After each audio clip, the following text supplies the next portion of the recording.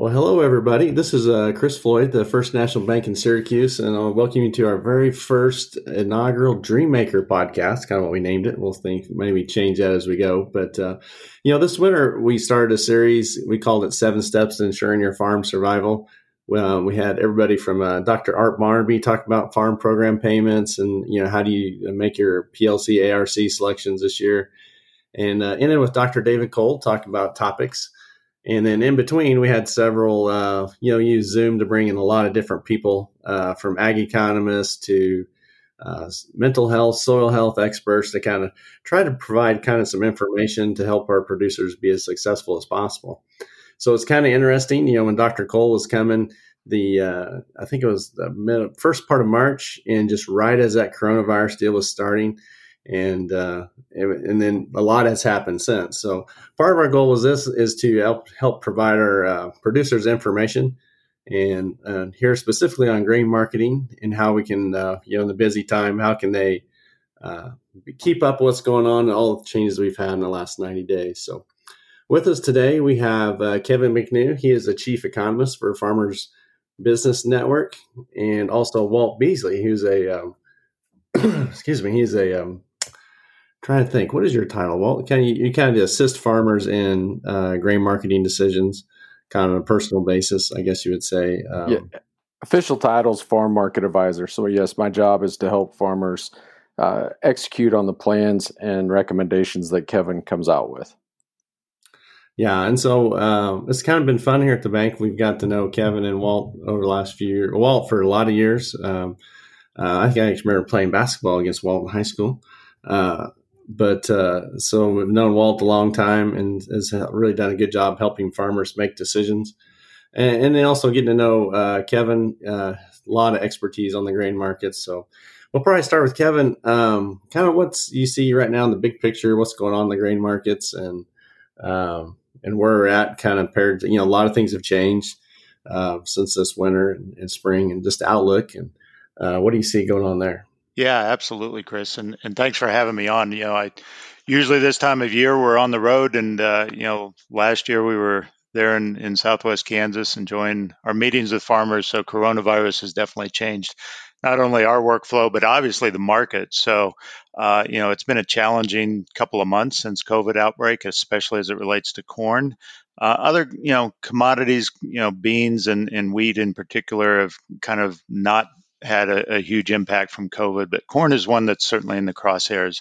As we're kind of, seeing the economy start to improve, we're seeing in particular ethanol utilization, ethanol production start to come back online. It's still a fairly healthy discount from where we were pre-COVID and where we are normally this time of year. So, we're still going to see a fairly sizable loss. Probably somewhere around 10% of our annual use of ethanol will be curtailed as a result of this COVID.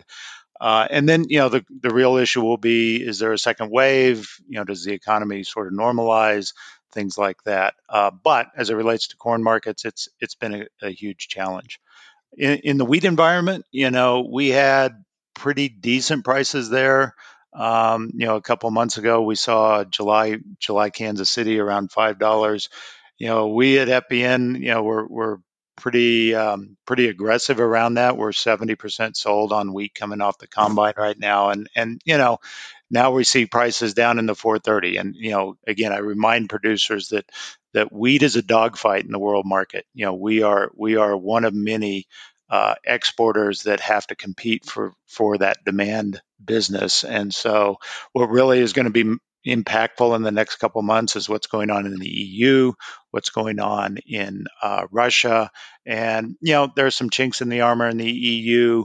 Russia is, doing reasonably well. So there's nothing that I think probably catapults us back up to $5 wheat prices. I think we're probably looking at the mid $4 on the board type of wheat prices in the near term. So that's kind of where we're at. I think it's probably a situation where prices are not going to see a huge upside potential here in the coming months or year probably. Yeah, that's kind of it's kind of interesting too, watching the markets and especially to me, a lot of times, oil is energy, grain is energy. It's just what kind of energy are we powering? Whether it be actually, food for growing cow or people, or energy for cars and stuff like that. So it's kind of amazing how tight it is together. And what's your thought on the volatility? Especially, I think everybody got shook up that one day when oil went, the expiring contract went, so far negative.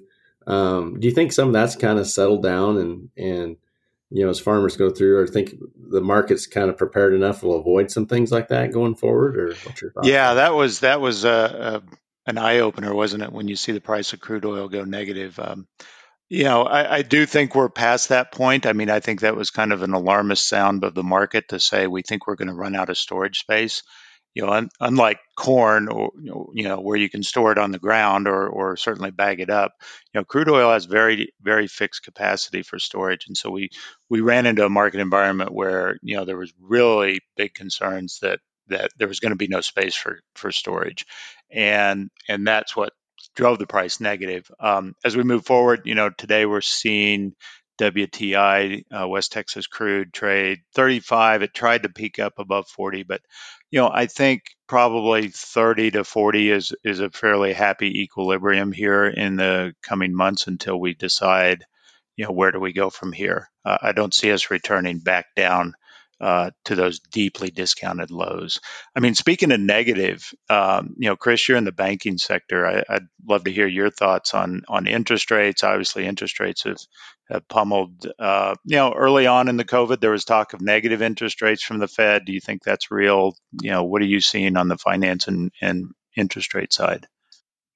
It's kind of interesting. You get a lot of questions like that. And, before this happened, you think, well, I would never see negative interest rates. And there's just so much, especially when you see them, most of those European government debt you see a lot of negative rates there. And I think even some of their stimulus deals actually loaning money to banks at negative rates. A lot of what I've seen, I think the Fed just wants to avoid that because I think there's a lot of other negative consequences. I think when you think what could happen by pushing rates negative, but they're obviously really low.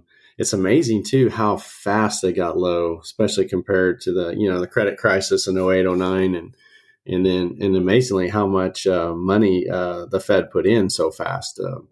I saw one deal, and I'm going to be a little bit off on my numbers, but the amount of stimulus the Fed used, I think that they did in like 7 or 8 weeks this spring, took them 2-3 years to do.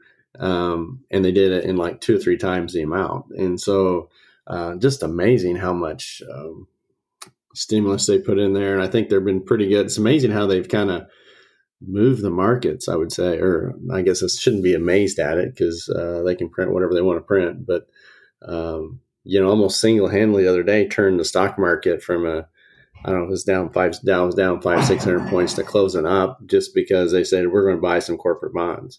Right.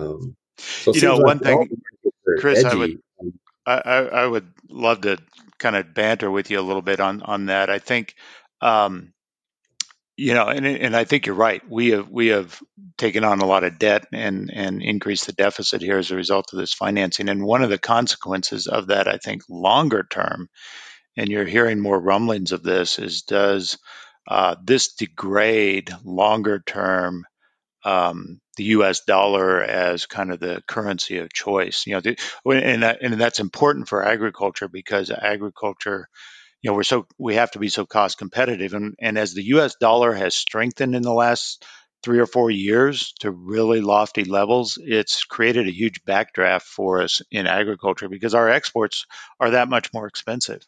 So, I'm really sort of watching this unfold with debt levels escalating. Does the greenback, the U.S. dollar greenback, basically not become the currency of choice?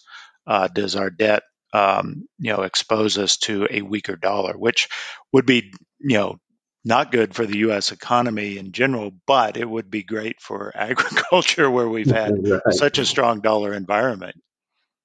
Yeah, that's there's always a lot of give and take there, I think, because I'm kind of like you. It's like, weaker dollar sure helps our exports, but a lot of it,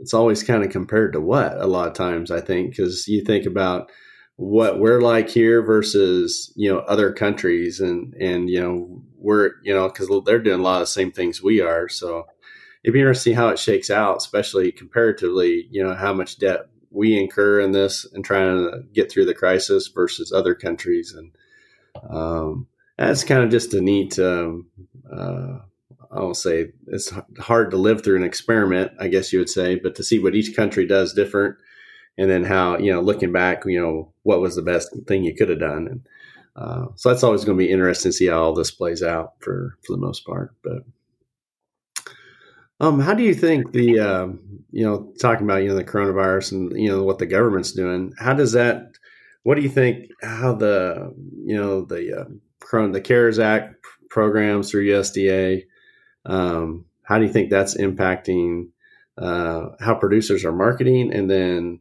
do you think anything will happen for the 2020 crop? Because it seems like that's going to have more damage to that crop than really what they've taken care of so far. Yeah, I mean, it definitely is. I think we're in for kind of long-term impacts from the COVID. So you're right. The government did step in quickly, issuing these farm payments, and that's no doubt helpful. That is exceptionally needed and helpful to our farm financial situation. And I think it's just one of those things we have to. The way I look at markets, and especially this situation, is we need demand to come back. But also, even without this COVID crisis, we very much had an oversupply problem. We have not seen major droughts anywhere in the world. We've had little micro droughts here and there that have given us a little bit of cut in overall world supplies, but we haven't seen widespread, massive droughts in any sort of major growing region, whether it's the U.S. or South America or Russia, in the better part of 7 or 8 years. So in some sense, the weather has been pretty decent, and it's challenging to get these markets rallied when we have year upon year of really, really good production. I mean, Walt, I guess maybe that's the problem is in Southwest Kansas, they're feeling the effects of weather this year. I mean, we had the freeze event. How's the wheat looking down there, and what do you think the yields are going to turn out to be? So far, the wheat harvest has progressed into Southwest Kansas, and it's moving further north. The yields I'm hearing are slightly better than expected, still below average. But I think as they move further north, we're going to see more of that freeze damage. And when the hot, dry winds hit the farther north, they were still in the fill stage, and I'm at least estimating that the yields won't hang in there as high. And then you go out west into eastern Colorado, there's some definite problem spots. But most of the producers I've talked to thus far have been very pleased with the yields coming off the combine. And like I said, they used up all the subsoil moisture that they had. So I'm not sure what it's going to mean for this fall, if we're going to see wheat acres drop just because we're not going to have the moisture to plant into. I can make the argument that you may actually see wheat acres increase just to have a cover out there. And USDA will look at wheat acres as wheat acres. I mean, Sure. It doesn't matter why it would be going in. Do you think there was much, tilling up wheat and planting milo as a result of the freeze damage and the dryness? I do know of some of the wheat got hayed. I'm not sure there was that much that got plowed under and went to a row crop to corner milo just because of how dry it was. The wheat would have already used up all the moisture that was available, and lack of moisture, you wouldn't plant right back into there. Gotcha. Interesting. Yeah, are we cutting north of I-70 yet, or I'm sorry, I-40 on in Kansas yet, or? We're not to I-70 yet in Kansas. I mean, South Central would be getting close. I think you should start seeing some around Salina. I mean, any day. But It's kind of a inverted V, the way it moves up through Kansas, hit South Central, and then southeast, southwest Kansas, and it kind of keeps following north. But this is the earliest harvest that I remember. I talked to a producer at church on Sunday, and he said he remembered harvesting on June 10th in southwest Kansas one other time. He couldn't remember what year it was, but this is pretty much precedented how early the crop's coming off. Gotcha. Yeah, I think it's kind of surprising. Some of the week, it'd be interesting to see what the yields are around here, because some of it looks better than what you would anticipate for how dry it's been. And there just was kind of a couple little showers that kind of, I think, got it going a little better than what you imagined. But there are a few areas where that freeze damage, I think it's pretty localized. Parts of different counties where it's just most of it got killed with freeze. So and like I say, if it would have rained, I think you would have seen a lot more better moisture. You would have seen a lot of milo go back in behind it, but we just haven't gotten that moisture yet. So kind of tough. Well, Walt, when you talk about advising farmers, and I think Kevin mentioned the FBN recommendation is to be 70% sold on your wheat crop as it comes off the combine. When you visit with producers, how do they manage, kind of the estimate? Because it's always kind of one of my uncles always says Fairbanks and Morse is the best test for what your yields are versus go and look at it. But, as we get to that point, what do you think is the best strategy for that wheat crop that's coming out right now? A lot depends if you're able to store it or not, and also the cash flow needs. Coming into wheat harvest, typically most producers need some cash flow. So in those cases, you want to try to get out early and sell as much of the crop that you feel comfortable with. When Kevin said 70%, and the first thing farmers will ask is 70% of what? I'd get a hailstorm and it'll be 0, or if we would have picked up those rains, I would have had 65, 70 bushel wheat. And you have to play the averages to some degree there and look at each farm individually. If you're well diversified over a wide area, typically a hailstorm is not going to take out the whole farm. But if you have just a few acres of wheat and it's all in one spot, that's a little bit different scenario. So back to the cash flow piece of it, there are some carries in wheat, and especially what we're seeing in southwest Kansas. We have a little bit of protein this year. Not sure what that protein premium is going to be. South Central Kansas, they do not have any protein. I've heard one report of 8.5 pro. So that means the mills are going to need some protein at some point to blend up. But the spring wheat, we're Minneapolis spring wheat is trading almost at par with Chicago. It keeps flirting with going inverted and not. But anyway, spring wheat, there's enough out there to be able to blend and get to the flour protein the mills are looking for. So if you're going to store it, store the high pro and roll the dice. I mean, protein always has some value, just depends on how much. But each individual farm is unique from that cash flow standpoint and storability. So I'd hate to put a blanket, this is how it would work on each individual farm out there. I don't know if that answers your question. Or, go ahead, Kevin.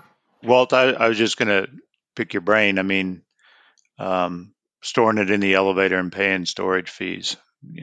What are you hearing on rates for storage?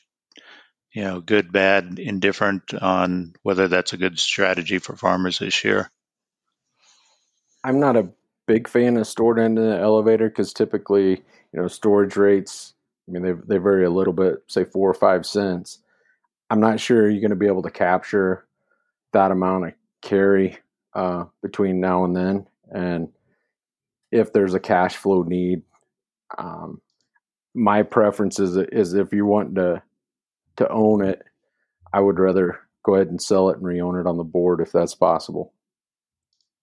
Yeah, I would agree. I mean, I think we don't see basis levels all that weak. I mean, we've certainly seen years recently where HRW basis is pretty weak. So the basis improvement is probably not as strong, even though, like you said, protein could be. And then, the board spreads are not that wide either. So it is, I think it is a year where you really want to weigh pretty heavily whether you want to put it in the commercial hands and pay those storage fees. Yeah, it's kind of made me think of another question. Like, one of the things I think it really happened with the ethanol, kind of how fast they shut down, and some plants totally closed. I think the ones around here, I think mainly kept open, maybe at reduced capacity. How did that? Do you think that affected the available storage? Just because of all the corn really slowed, the pipeline slowed, I guess. Do you see much effect of that?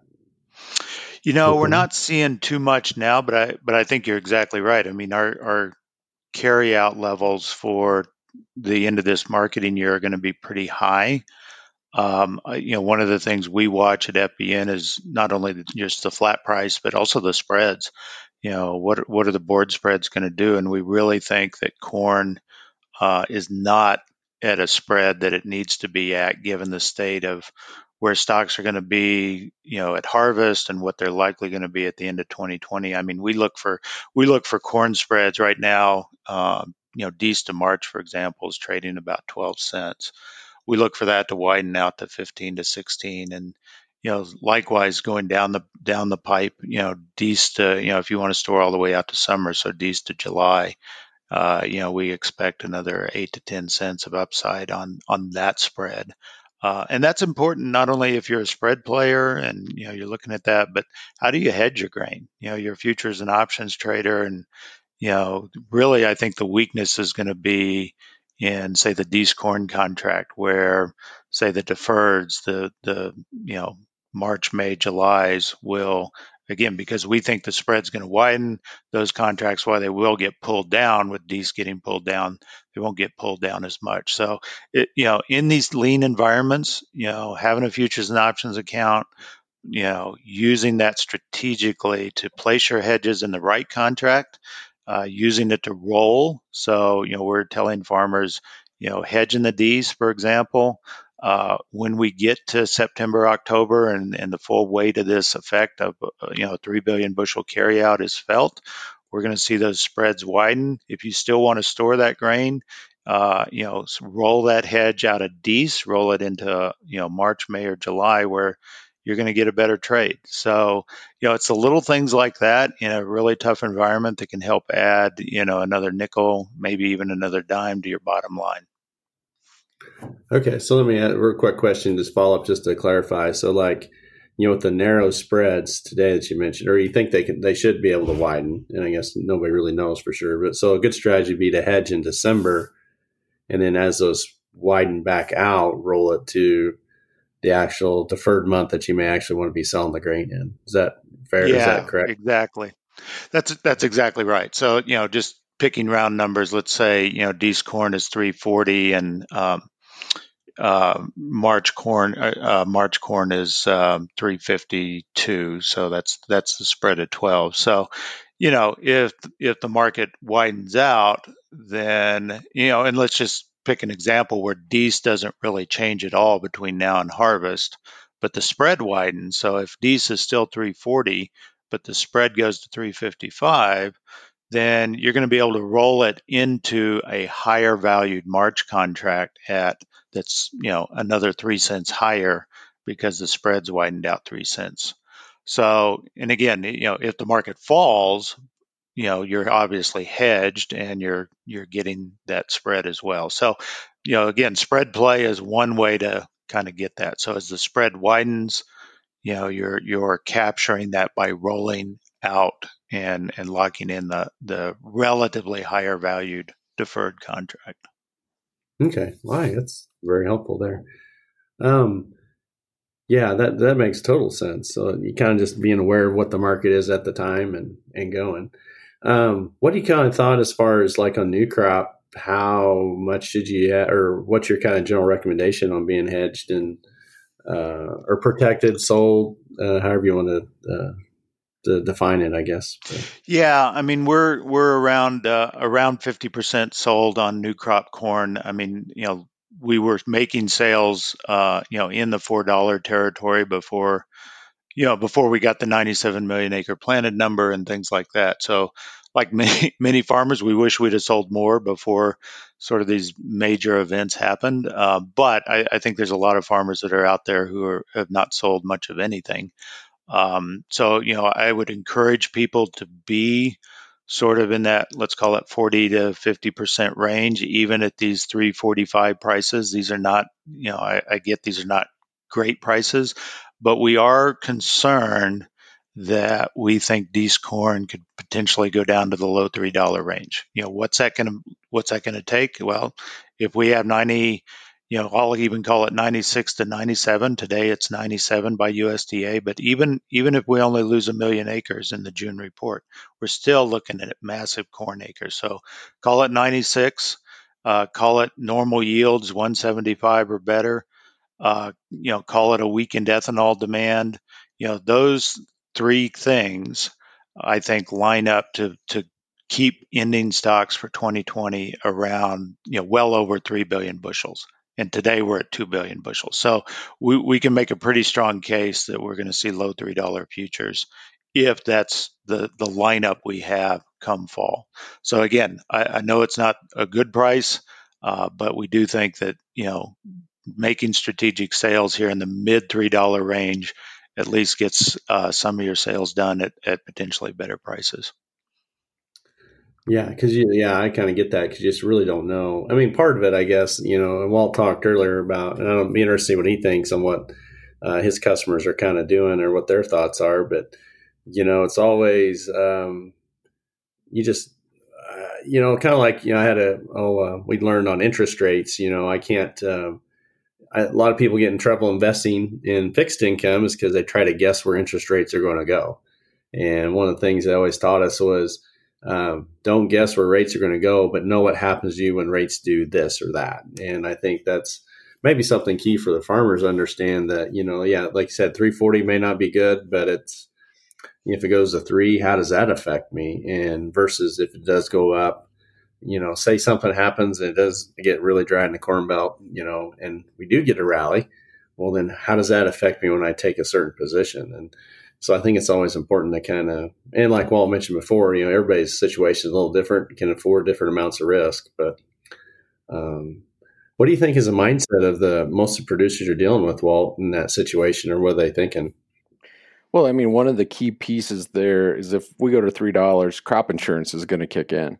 And it depends on what insurance level you're bought to. I mean, if you're at 65% RP versus an 80% RP, that's a different hedge in itself. But most producers are in our area are 70 or 75% RP. So you're 15 to 20% synthetic put right there. So you already have some type of hedge on. But if the market does finish at $3 and you sell today at $3.40, you picked up that 40 cents. But if you ride it all the way to $3 and then go in there and sell, all you've picked up is your crop insurance piece. So it's important to understand how those two work together and be able to make the right hedge recommendation. The other piece that we need to be looking at for our area is going to be the basis. And, a month ago, I would have probably been a little more bearish on basis for this fall for both row crops, both milo and corn. But now the environment's really changed. This weather situation, we're not going to have a substantial dryland crop in a large part of our region, eastern Colorado, western Kansas, down through the panhandles. And so then the end user's going to have to buy a lot more at harvest, and the elevator's going to have to compete with that. So I would start to see some strengthening. I wouldn't get too crazy on where that might go, just from the standpoint, U.S. we're talking about a 3.3 billion carryout for next year, and we can rail corn or other feed commodities into this market real fast. So we're going to be capped by rail replacement. But I think it would give us an opportunity You could set that futures, leave that basis open if you're going to be delivering in the fall, or if you're going to bag it and store it, we could come up with some type of marketing plan to be able to execute, because I think basis will appreciate with futures as we get into those deferred months. Hey, Walt, speaking of feedlots, I mean, what are you hearing on, feedlot placements, and, are they running pretty normal? How is that looking? They're a long ways from running normal. The packing capacity is back up to about 95%, but that means 5% are still getting carried over, which 5% in a week is not that big a deal, but it's snowballing on itself. So all those cattle that were supposed to get killed in May, some of them got carried into June. Well, now some June cattle are going to get carried into July, and a lot of these packers have went to allotments. Each feedlotter only get to kill so many head and trying to work through it. But at 95% capacity, you're not making any headway. You're just backing them up further. So a lot of these yards are full of finished cattle, and some of them are getting over finished.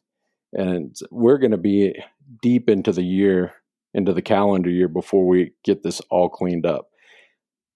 The placements into the yards, one, you have the pen capacity where they're trying to keep as many cows or calves out on grass as possible and not, overwhelm it. But with the dry conditions, guys are going to have to come off grass earlier than they would care to. So the cattle piece of it is going to be interesting. I did hear the local locker, they're out to March or April if you wanted to take a steer in to get butchered at the local locker. So it's backed up those guys too. Yeah, I think our local one is also, booked way ahead. And, they're usually booked quite a ways, but, a lot of increased demand with that too. So, yeah, maybe Kevin, maybe they'll make them use up some more of that corn, extra corn. I guess we keep those cattle on feed a little longer. There you go. That'd be nice. Yeah, I've heard some deals where we had some customers where 1,700 pound calves coming out of the feed yard, just because they got backlogged like that. So just amazing how things just change so fast. But the other thing that I guess we were talking about basis that we need to really look at is milo basis. China continues to step in and buy milo. I mean, it's not the headline news because soybeans is taking all the news, but they've been buying a ship or two every week, and we're already beginning to see new crop milo basis in areas over corn. So if we're able to pull all that milo out of our region and export it at a premium to corn, that's also going to help us. So for those guys with milo, keep that in mind. There may be some opportunities at harvest or right after to get a better price than corn. Yeah, that's really interesting because, a lot of times people type, feed energy value difference, I think milo's getting a lot closer to corn, but it's kind of unique that it's China that's taking it all to use it. But.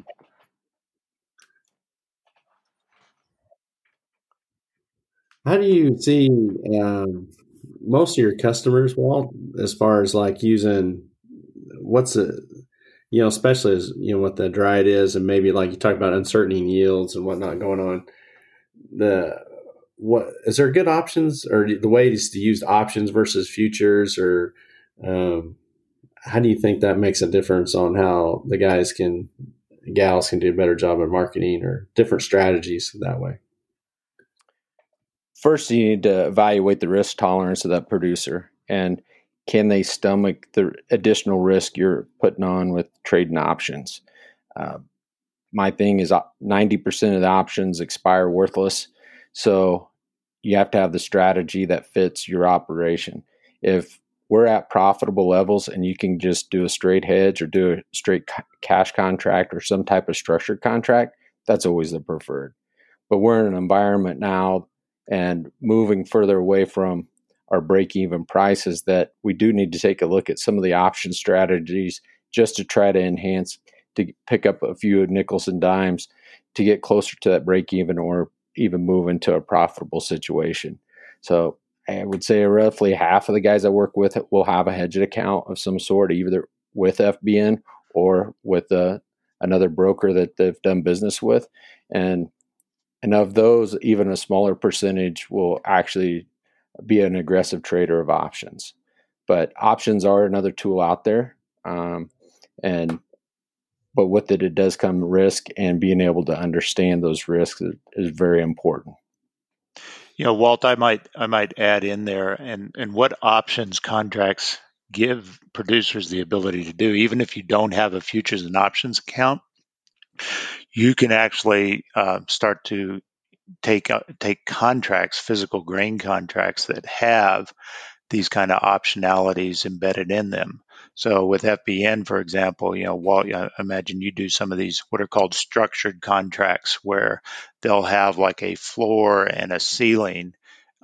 So that is implicitly like an options trade, but the farmer isn't actually having to have an options account open. So the nice thing about the options contracts is, you can actually not be a player in the options market, not have to mess with the options account and the brokerage account, but actually get the benefits of an option. And just to put a context around that, we have structures in place where a producer can start to lock in $4 2021 corn, even when the DEES futures contract for 2021 is still around 375. So those are the kind of things that I think, like Walt does a great job of working with our clients on how do I enhance my return? The market is not giving me what I want right now. I can't go out and sell it at the local elevator because the price is just not good. But we can build structures that can get you more than the board if you're willing to trade off some things. And Walt does a great job of sort of working with the producer on that. Yeah, Kevin, I mean, that's a perfect intro. We have several structured contracts that allow us to be able to tie the options back to the physical grain, and you're not obligated to deliver it to a particular elevator. When you're selling it to FBN, it is a cash contract, but you have the opportunity to shop around on basis. And it's an account that you don't have to margin. FBN is margining it for you. So if you're not comfortable with that piece of having a brokerage account, FBN will help cover it. And yeah, there's numerous different structures out there. When the min-max that you were talking about, or fins, however, and then you can enhance even that one by some type of double up if we need a little bit different price opportunity.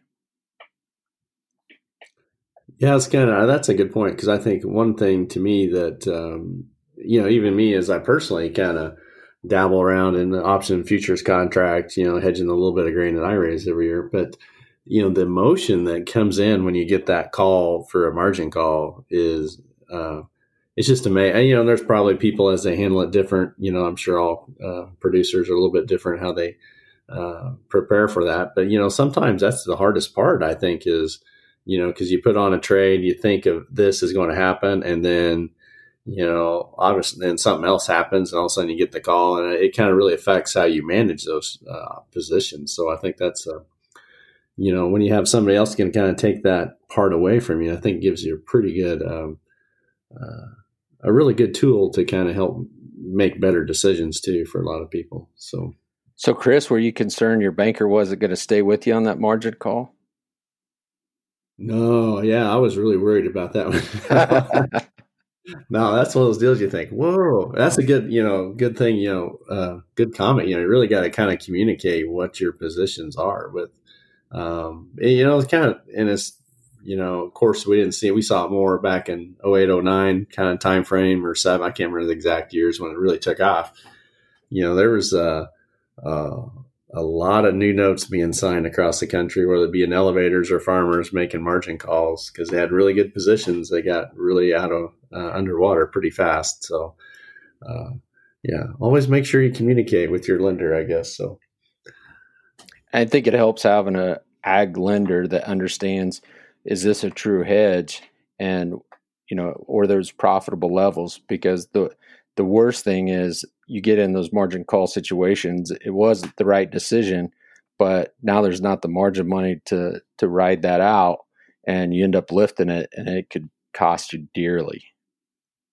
Yeah, there's almost like a written rule that if you have to lift because of a margin deal, you probably made the 100% wrong decision, I think, or or it's bad, it's going the other way most of the time. But how do you, one thing I always wondered too, like to me, and I think any position, and I'll see what your guys' take is, that you just, I guess a lot of hedge positions, or especially maybe the options, especially if you're, buying an option, selling an option, whether above or below.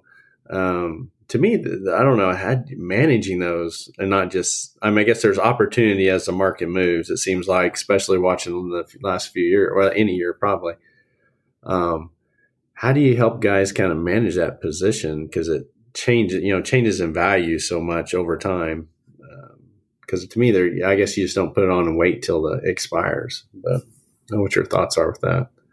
I think every option strategy has a unique piece that you need to manage to it. But if it is truly a hedge, a lot of it you wait till that opportunity to either lift it, or, for a few cents, cover that risk, or you let it expire worthless.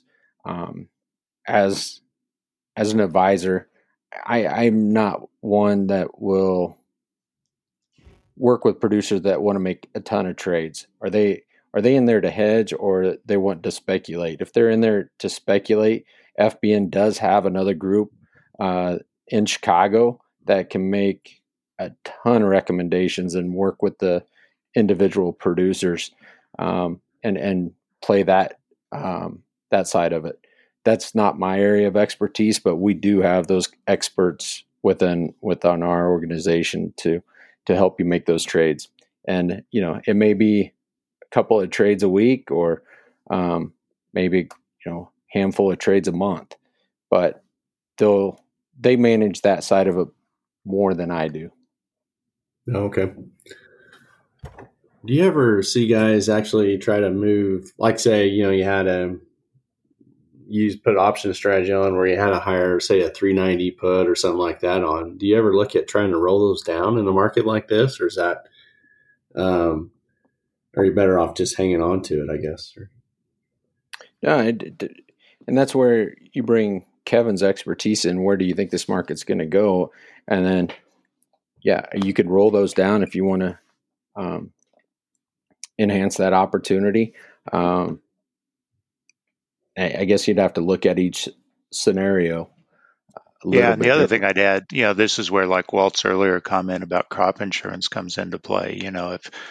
If we're down at, let's say, 320, and you've got a really rich 390 put option that you bought a long time ago, so do you think the market's going to go up, and do you now have effective downside protection from your crop insurance? So you're exactly right. You might totally liquidate the 390 because you think, okay, any price below this, my crop insurance is going to kick in.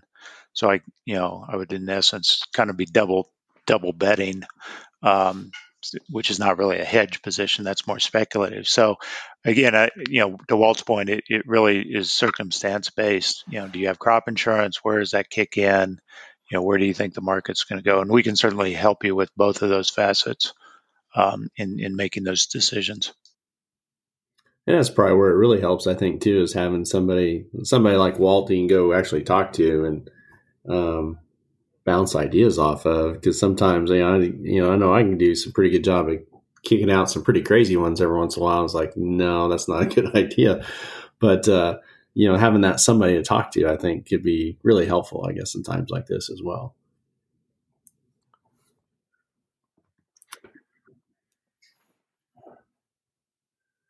You mentioned China earlier, buying milo. Do you think they're going to kind of continue buying what they were supposed to buy, Kevin, in this new phase one deal? I guess that's maybe a loaded trick question, but yeah, well, unfortunately, they're well behind what they've been supposed to be buying. I think the good news, and give China credit. They absolutely negotiated a deal that was market based. They were allowed to respond to market signals, and the market signals since the deal was signed was basically buy from Brazil, buy soybeans from Brazil. So they did. They bought a bunch of beans from Brazil. Now, the good news is it's going to be our turn to capture some of that market. The seasonality of prices in the U.S. versus Brazil, it favors us. So we are seeing that upsurge. Last week alone, they bought about 1.2 million metric tons of soybeans on the week. And so, I expect the business to pick up. Walt mentioned Milo. We have seen a little bit of corn buying as well. So, the other good thing out of China is their hog herd is rebuilding. It was up sharply in May, up about 4% on the month. It was a big turnaround, even bigger than what people had thought. So, assuming we're getting back to normal, ASF is not a done deal. We could still have a resurgence, but they are rebuilding their hog herd. We do expect them to be strong buyers, and the U.S. is well positioned to be supplying some of that. Especially as we get closer to harvest, they're going to be buying our commodities, hopefully in large supplies. Well, that's good because I think that's huge part of our being to export those crops. I think are important. So, and then like you say, the way the dollar changes and how we kind of continue to be competitive at different times. So, earlier you guys mentioned the 2021 crop. You kind of think if you take the view like Kevin mentioned, so if you have a potential outcome to where we could have $3 corn today for December 2020 futures, that would necessarily probably would have to somewhat drag the 21 a little bit with it. As we look at the prices today, and you mentioned some of the structured contracts through FBN. What are some options do you think that people could use to maybe start protect that 2021 crop now? Yeah, I do think, at least for the next 6 months, I think it's going to be, prices moving down and getting 20 to 30 cents lower on corn.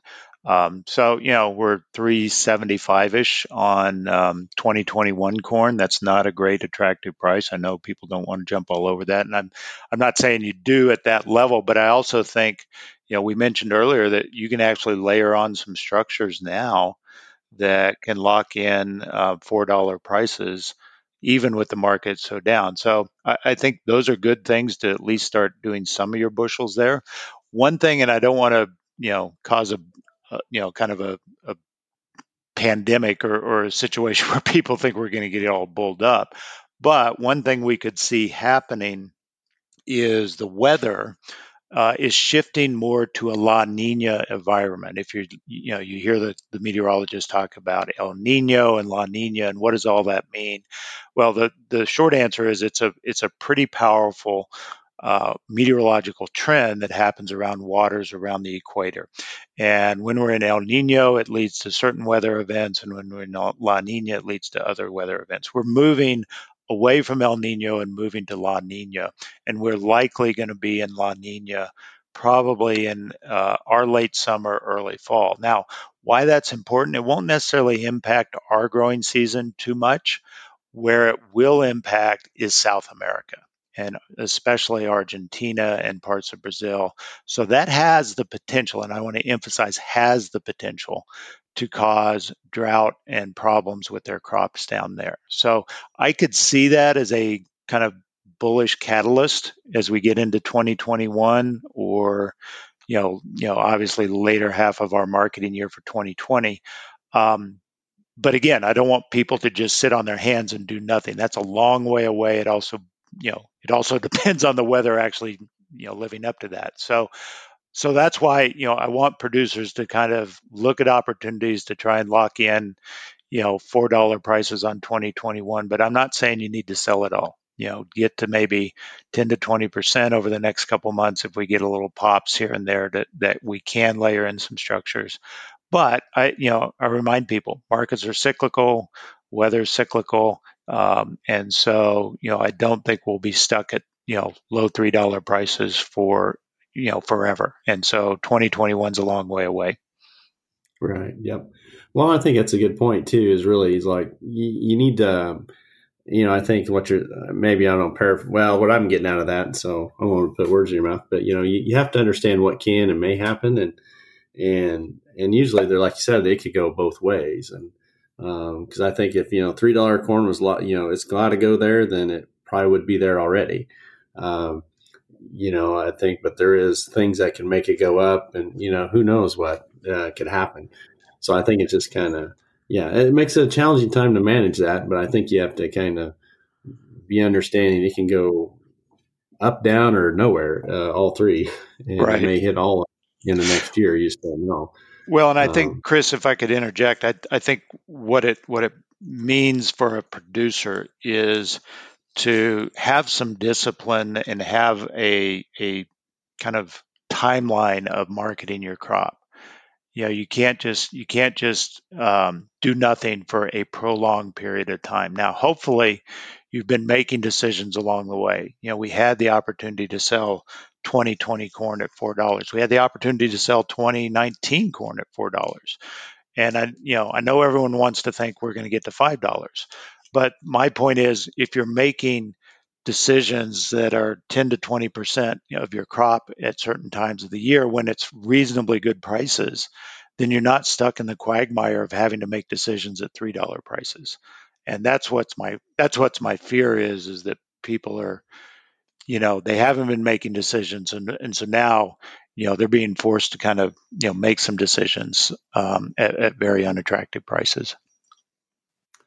Yeah, that kind of reminds me too. I remember Walt maybe was talking once. We were visiting about maybe marketing plans, and I think one time you mentioned consistency. I think is that correct, Walt? Just as far as having a plan, kind of like Kevin was mentioned. I guess do you still feel that's pretty important to have a kind of a similar maybe? I'm not describing it very good, but having a kind of a structure. How do you see help farmers get through that? You think? And when Kevin was talking about being 50% sold in corn, that was following a scenario that he's looking at the timeline that's left in this marketing year. So really wanted to be 50% sold here by the end of June, because that acres and stocks report at the end of June can be pretty volatile, and you want to at least have half our risk off the table.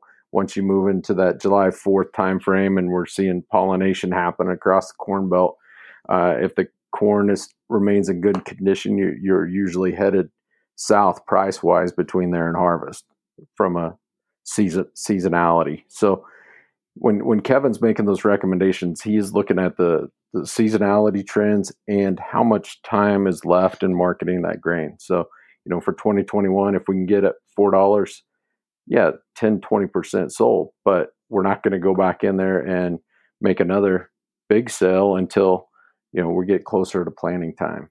And so, we try to stay consistent within the time frame that we have to market that crop. And I think I see producers over the years try to chase last year's trends. So, when you get that year, the high prices were at harvest, then that next crop year, what are they doing? Sitting on their hands and waiting till it's harvest. And the market may be just the opposite. That's the worst time to sell. But we always have last year in our memory, and that's how we try to market. We're better off taking a look at what our production costs are and trying to make a plan to be able to be as profitable as possible.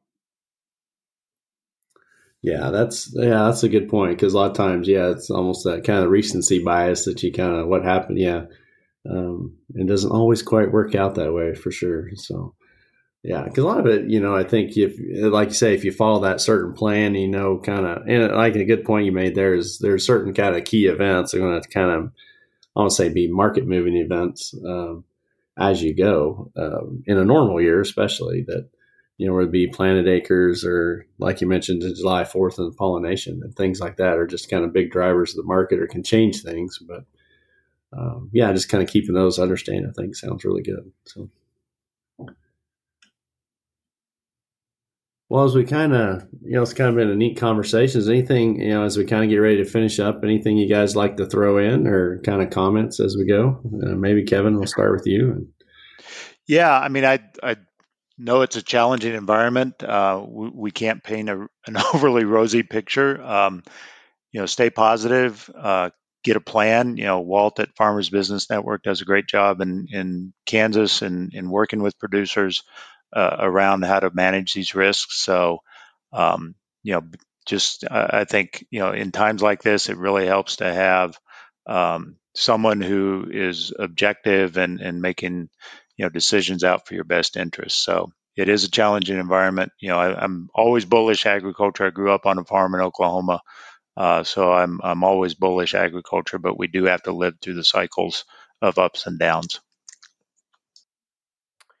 Yeah, to add on to that, if you're not familiar with Farmers Business Network, the easiest way to find out more about it is just go to fbn.com.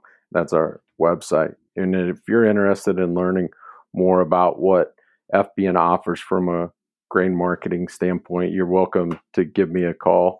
It's a pretty easy number, 544-3400, and I'll be glad to set up a time and come visit with you about your operation and how we can enhance your earning potential.